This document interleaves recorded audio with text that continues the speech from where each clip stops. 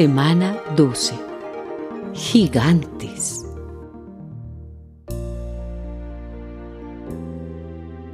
Y cuando el poderoso filisteo se encaminó para encontrarse con David, éste rápidamente se colocó en línea de combate frente al filisteo.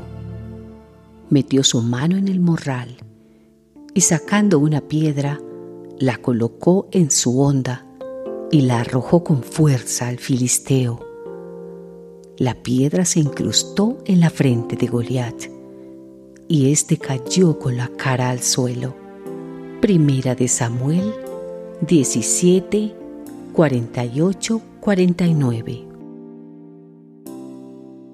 Hay muchos gigantes dando vueltas por la vida. Intentan asustarnos, derribarnos, hacer que bajemos los brazos y escapemos sin enfrentar los desafíos.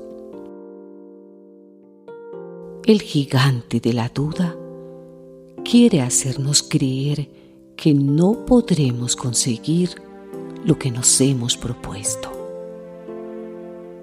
Se acerca y nos dice al oído: tú no eres capaz, no tienes lo que hace falta para lograrlo. El gigante de los complejos es un experto en recordarnos los defectos, diciéndonos: ¿qué sabes tú de la vida? Si no tienes talento ni experiencia, hazte a un lado y cede tu lugar a los mejores. El gigante del miedo intenta paralizarnos para que nos quedemos allí donde estamos, quietecitos y sin movernos. Quiere convencernos de que es mejor no arriesgarse.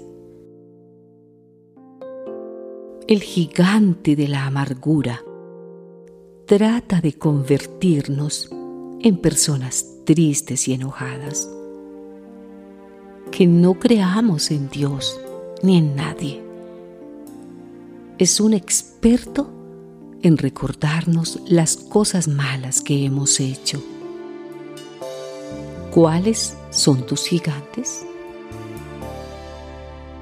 Dios quiere que pongamos nuestra confianza en Él y creamos lo que la Biblia dice de nosotros. Dios estará a nuestro lado para ayudarnos a derrotar aquello que quiere destruir nuestra vida y nos ayudará a alcanzar el éxito, una vida victoriosa.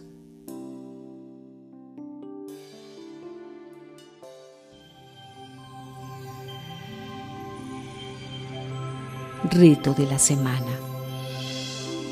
Identifica un gigante en tu vida y pide a Dios que te ayude a derrotarlo.